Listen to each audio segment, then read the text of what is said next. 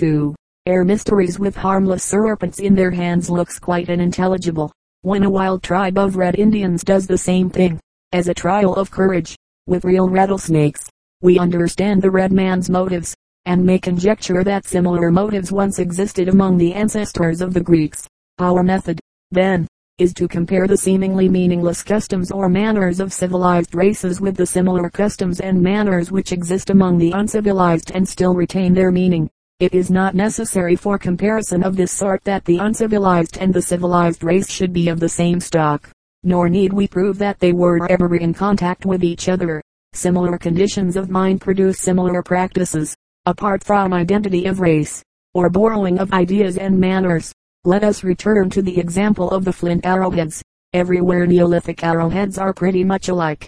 The cause of the resemblance is no more than this, that men, with the same needs, the same materials, and the same rude instruments, everywhere produced the same kind of arrowhead. No hypothesis of interchange of ideas nor of community of race is needed to explain the resemblance of form in the missiles. Very early pottery in any region island for the same causes, like very early pottery in any other region. The same sort of similarity was explained by the same resemblances in human nature. When we touched on the identity of magical practices and of superstitious beliefs, this method is fairly well established and orthodox when we deal with usages and superstitious beliefs, but may we apply the same method when we deal with myths? Here a difficulty occurs. Mythologists, as a rule, are averse to the method of folklore. They think it scientific to compare only the myths of races which speak languages of the same family, and of races which have, in historic times, been actually in proved contact with each other. Thus, most mythologists hold it correct to compare Greek, Slavonic, Celtic, and Indian stories, because Greeks, Slavs, Celts, and Hindus all speak languages of the same family. Again, they hold it correct to compare Chaldean and Greek myths, because the Greeks and the Chaldeans were brought into contact through the Phoenicians, and by other intermediaries, such as the Hittites. But the same mythologists will vow that it is unscientific to compare a Maori or a Hottentot or an Eskimo myth with an Aryan story, because Maoris and Eskimo and Hottentots do not speak languages akin to that of Greece, nor can we show that the ancestors of Greeks, Maoris, Hottentots, and Eskimo were ever in contact with each other in historical times. Now the peculiarity of the method of folklore is that it will venture to compare with due caution and due examination of evidence the myths of the most widely severed races, holding that myth is a product of the early human fancy, working on the most rudimentary knowledge of the outer world. The student of folklore thinks that differences of race do not much affect the early mythopoeic faculty. He will not be surprised if Greeks and Australian blacks are in the same tale. In each case, he holds, all the circumstances of the case must be examined and considered. For instance, when the Australians tell a myth about the Pleiades very like the Greek myth of the Pleiades, we must ask a number of questions. Is the Australian version authentic? Can the people who told it have heard it from a European? If these questions are answered so as to make it apparent that the Australian Pleiad myth is of genuine native origin, we need not fly to the conclusion that the Australians are a lost and forlorn branch of the Aryan race. Two other hypotheses present themselves. First, the human species is of a known antiquity. In the moderate allowance of 250,000 years, there is time for stories to have wandered all round the world, as the Agari beads of Ashanti have probably crossed the continent from Egypt, as the Asiatic jade if Asiatic has arrived in Swiss lake dwellings, as an African trade cowrie is said to have been found in a Cornish barrow, as an Indian Ocean shell has been discovered in a prehistoric bone cave in Poland. This slow filtration of tales is not absolutely out of the question. Two causes would especially help to transmit myths. The first is slavery and slave stealing. The second is the habit of capturing brides from alien stocks, and the law which forbids marriage with a woman of a man's own family. Slaves and captured brides would bring their native legends among alien peoples. But there is another possible way of explaining the resemblance, granting that it is proved of the Greek and Australian Pleiad myth. The object of both myths is to account for the grouping and other phenomena of the constellations. May not similar explanatory stories have occurred to the ancestors of the Australians, and to the ancestors of the Greeks, however remote their home, while they were still in the savage condition? The best way to investigate this point is to collect all known savage and civilized stellar myths, and see what points they have in common.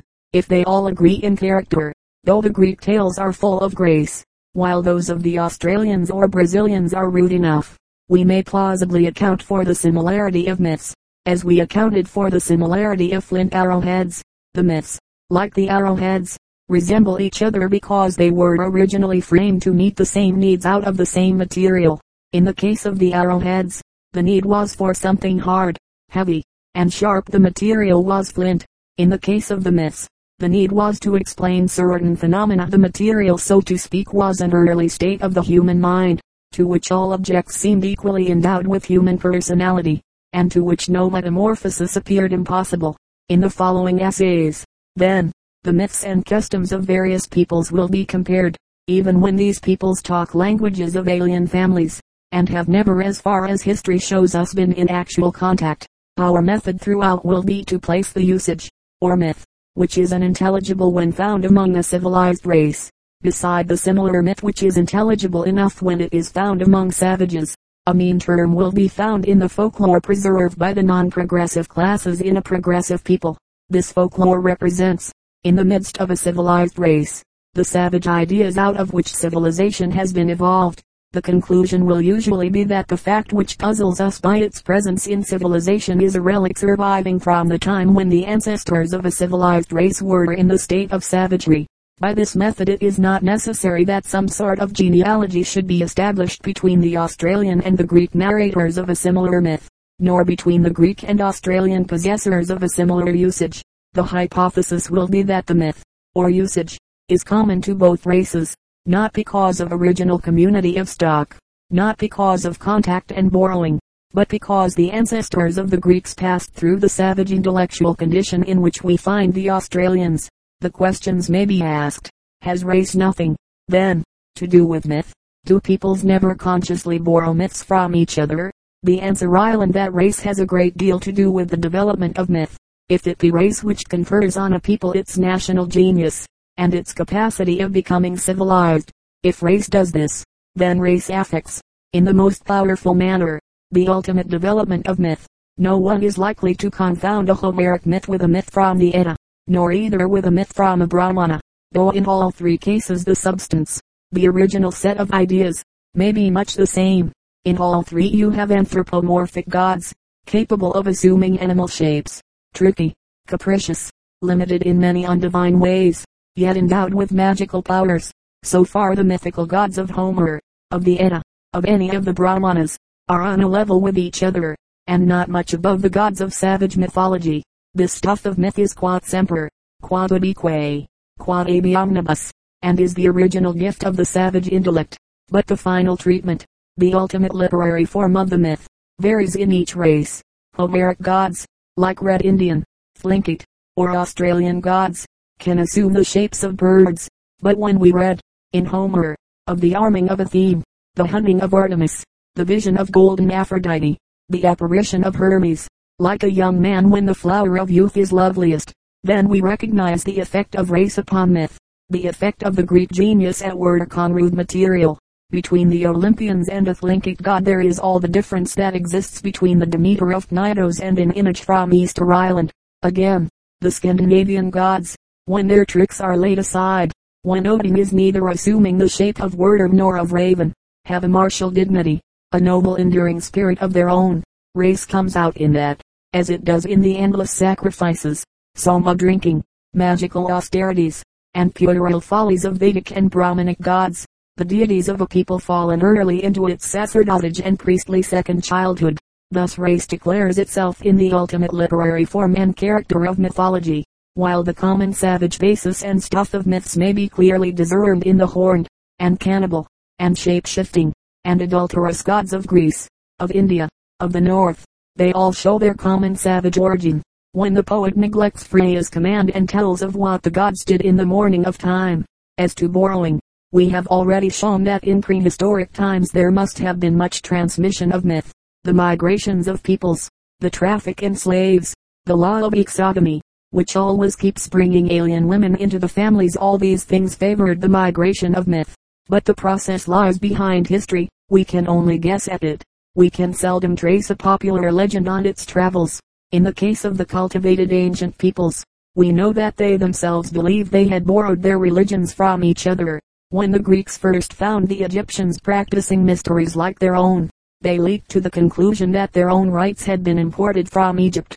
We, who know that both Greek and Egyptian rites had many points in common with those of Mandans, Zunis, Bushmen, Australians, people quite unconnected with Egypt, feel less confident about the hypothesis of borrowing. We may, indeed, regard Adonis, and Zeus Bagius, and Melicertes, as importations from Phoenicia. In later times, too, the Greeks, and still more the Romans, extended a free hospitality to alien gods and legends, to Serapis, Isis, the wilder Dionysiac revels, and so forth. But this habit of borrowing was regarded with disfavor by pious conservatives, and was probably, in the width of its hospitality at least, an innovation.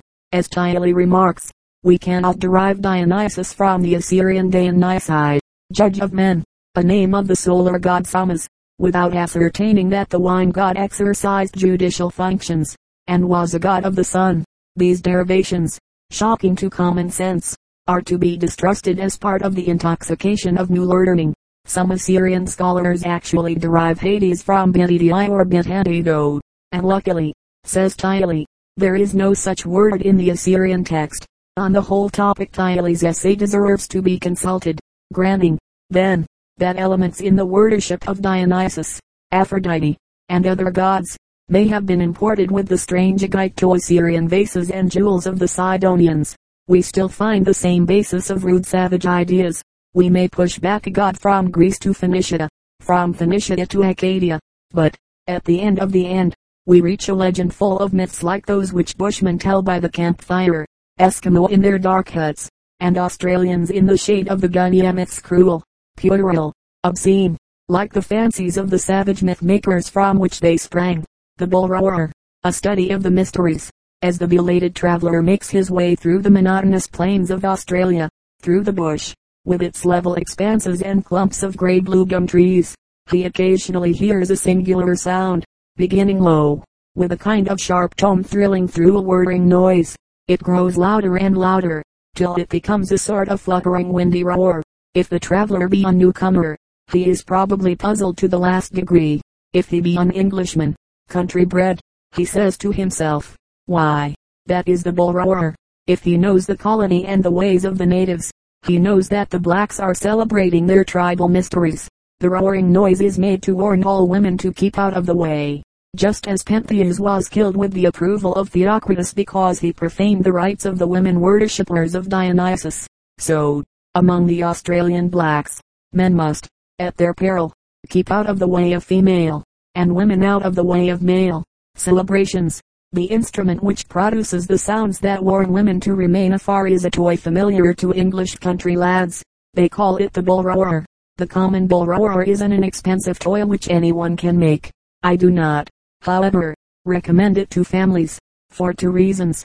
In the first place, it produces a most horrible and unexampled din, which endears it to the very young, but renders it detested by persons of mature age. In the second place, the character of the toy is such that it will almost infallibly break all that is fragile in the house where it is used, and will probably put out the eyes of some of the inhabitants. Having thus, I trust, said enough to prevent all good boys from inflicting Bull Roarers on their parents, pastors, and masters, I proceed in the interests of science to show how the toy is made. Nothing can be less elaborate. You take a piece of the commonest wooden board, say the lid of a packing case, about 1/6 of an inch in thickness, and about 8 inches long and 3 broad, and you sharpen the ends. When finished, the toy may be about the shape of a large bay leaf, or a fish used as a counter, that is how the New Zealanders make it, or the sides may be left plain in the center, and only sharpened towards the extremities, as in an Australian example lent me by Mr. Tyler. Then tie a strong piece of string, about 30 inches long, to one end of the piece of wood, and the Bull Roarer, the Australian natives call it turn gun, and the Greeks called it Greek, is complete. Now twist the end of the string tightly about your finger, and whirl the Bull Roarer rapidly round and round. For a few moments nothing will happen. In a very interesting lecture delivered at the Royal Institution, Mr. Tyler once exhibited a bull roarer. At first it did nothing particular when it was whirled round, and the audience began to fear that the experiment was like those chemical ones often exhibited at institutes in the country, which contribute at most a disagreeable odor to the education of the populace. But when the bull roarer warmed to its work, it justified its name, producing what may best be described as a mighty rushing noise, as if some supernatural being fluttered and buzzed his wings with fearful roar. Grown-up people, of course, are satisfied with a very brief experience of this din, but boys have always known the bull roarer in England as one of the most efficient modes of making the hideous and unearthly noises in which it is the privilege of youth to delight. The bull roarer has, of all toys, the widest diffusion, and the most extraordinary history. To study the bull roarer is to take a lesson in folklore. The instrument is found among the most widely severed peoples, savage and civilized, and is used in the celebration of savage and civilized mysteries. There are students who would found on this a hypothesis that the various races that use the bull roarer all descend from the same stock. But the bull roarer is introduced here for the very purpose of showing that similar minds, working with simple means towards similar ends, might evolve the bull roarer and its mystic uses anywhere. There is no need for a hypothesis of common origin, or of borrowing, to account for this widely diffused sacred object. The bull roarer has been, and island a sacred and magical instrument in many and widely separated lands. It is found, always as a sacred instrument, employed in religious mysteries, in New Mexico, in Australia, in New Zealand, in ancient Greece, and in Africa, while, as we have seen, it is a peasant boy's plaything in England. A number of questions are naturally suggested by the bull roarer. Is it a thing invented once for all, and carried abroad over the world by wandering races, or handed on from one people and tribe to another? Or is the bull roarer a toy that might be accidentally hit on in any country where men can sharpen wood and twist the sinews of animals into string? Was the thing originally a toy, and is its religious and mystical nature later, or was it originally one of the properties of the priest, or medicine man, which in England has dwindled to a plaything? Lastly, was this mystical instrument at first employed in the rites of a civilized people like the Greeks? And was it in some way borrowed or inherited by South Africans, Australians, and New Mexicans? Or is it a mere savage invention, surviving like certain other features of the Greek mysteries from a distant stage of savagery? Our answer to all these questions is that in all probability the presence of the Greek, or bull roarer, in Greek mysteries was a survival from the time when Greeks were in the social condition of Australians. In the first place, the bull roarer is associated with mysteries and initiations. Now mysteries and initiations are things that tend to dwindle and to lose their characteristic features as civilization advances. The rites of baptism and confirmation are not secret and hidden, they are common to both sexes. They are publicly performed, and religion and morality of the purest sort blend in these ceremonies.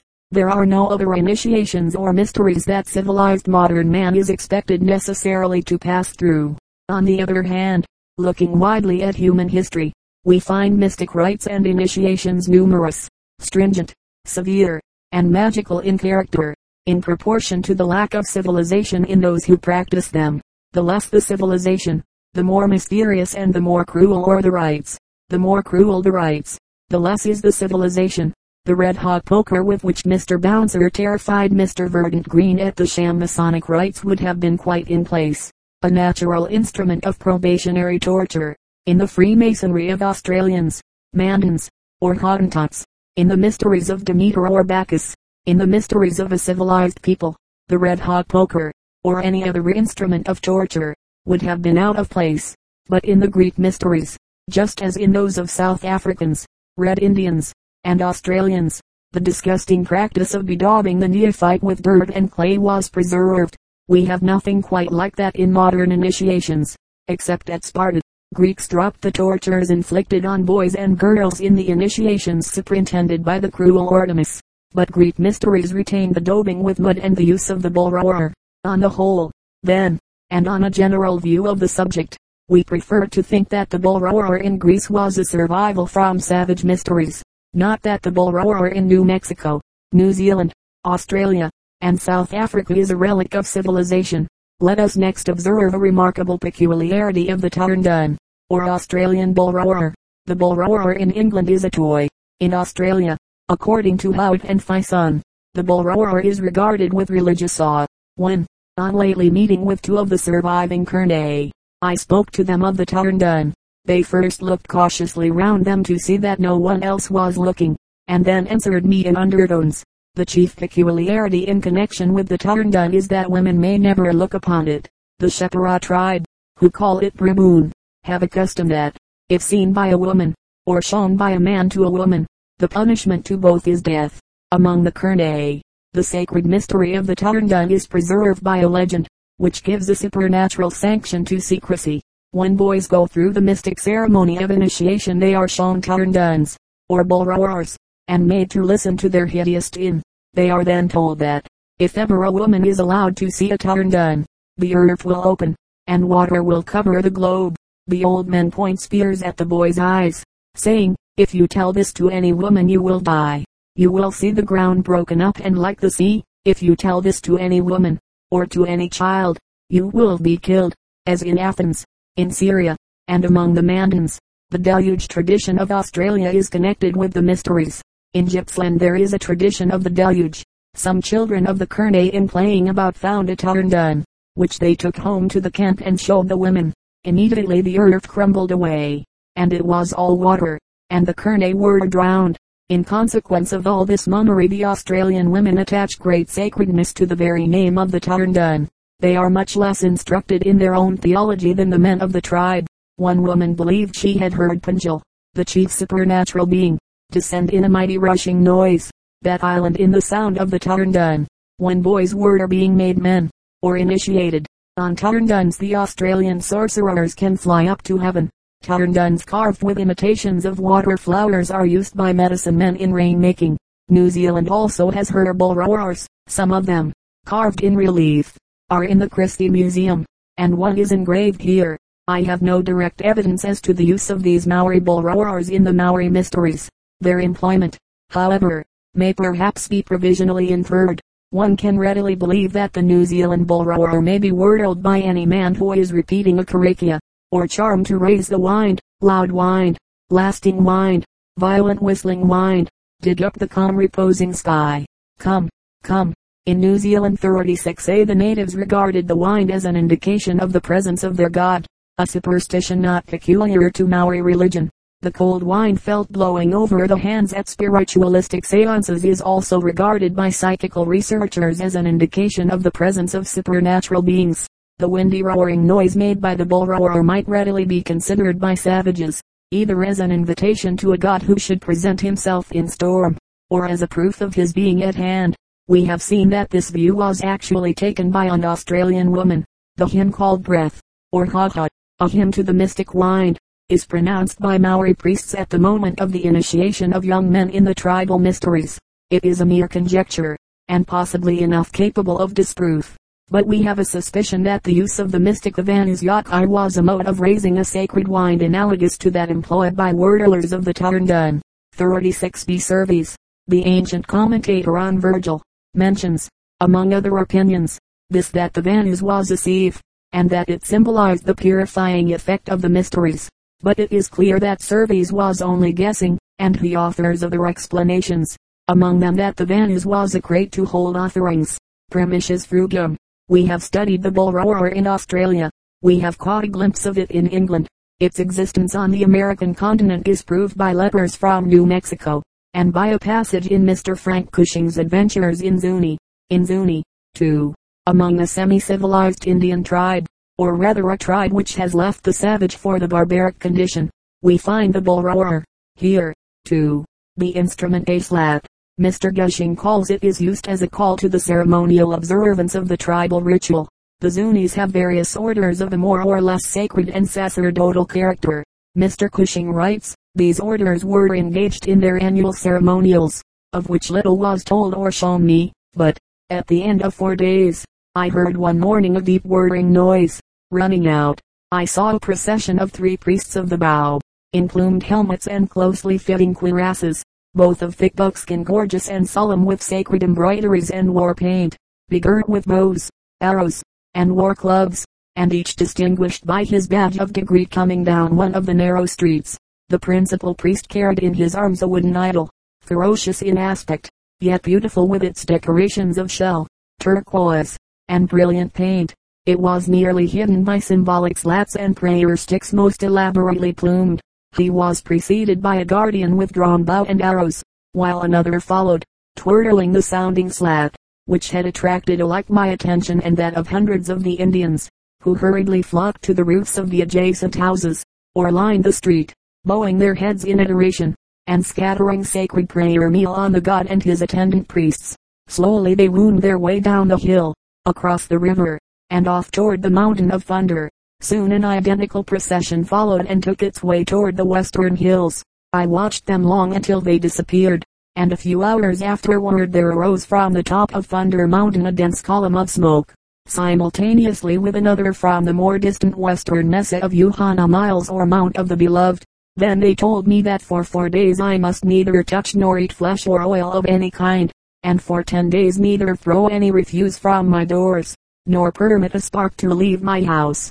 For this was the season of the year when the grandmother of men, fire, was precious. Here then, in Zuni, we have the bull roar again, and once more we find it employed as a summons to the mysteries. We do not learn, however, that women in Zuni are forbidden to look upon the bull roar. Finally, the South African evidence, which is supplied by letters from a correspondent of Mr. Tyler's, proves that in South Africa, too, the bull roar is employed to call the men to the celebration of secret functions. A minute description of the instrument, and of its magical power to raise a wind, is given in Thiel's Kaffir Folklore, page 209.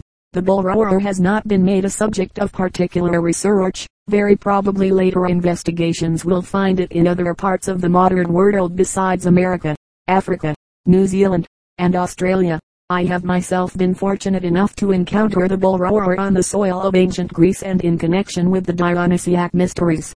Clemens of Alexandria, and Arnobius, an early Christian father who follows Clemens, describes certain toys of the child Dionysus which were used in the mysteries. Among these are turbines, Greek, and Greek.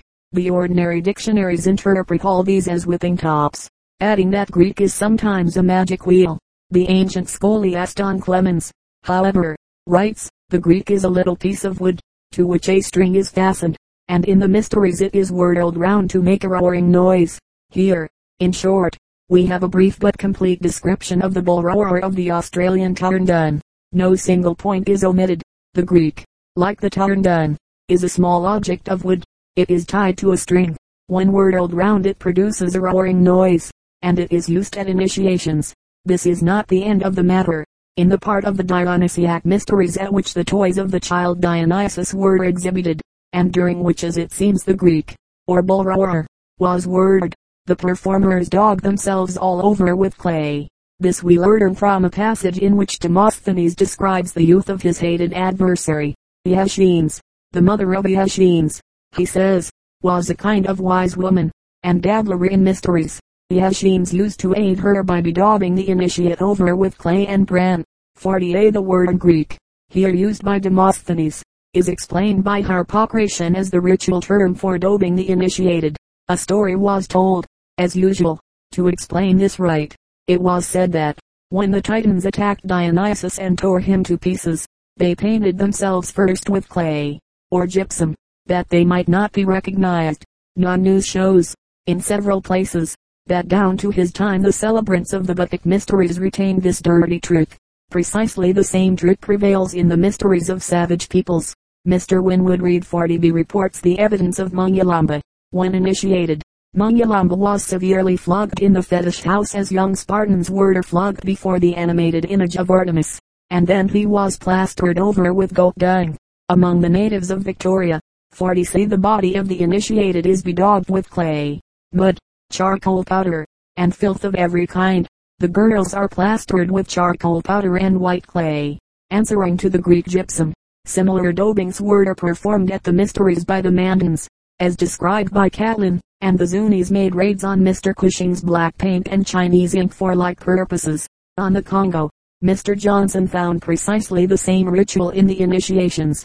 Here, then, not to multiply examples, we discover two singular features in common between Greek and savage mysteries. Both Greeks and savages employ the bull roarer. Both bedaub the initiated with dirt or with white paint or chalk. As to the meaning of the latter very un-Aryan practice, one has no idea. It is only certain that war parties of Australian blacks bedaub themselves with white clay to alarm their enemies in night attacks. The Phocians, according to Herodotus VII 27, adopted the same icy stratagem, as Captain Costigan has it. Teles, the medicine man Greek, chalked some 60 Phocians, whom he sent to make a night attack on the Thessalians.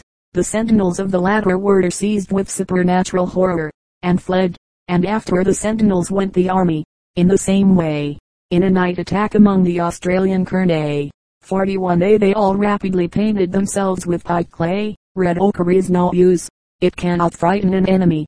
If, then, Greeks in the historic period kept up Australian tactics, it is probable that the ancient mysteries of Greece might retain the habit of daubing the initiated which occurs in savage rites. Come now, as Herodotus would say, I will show once more that the mysteries of the Greeks resemble those of Bushmen. In Lucian's treatise on dancing, 41b we read, I pass over the fact that you cannot find a single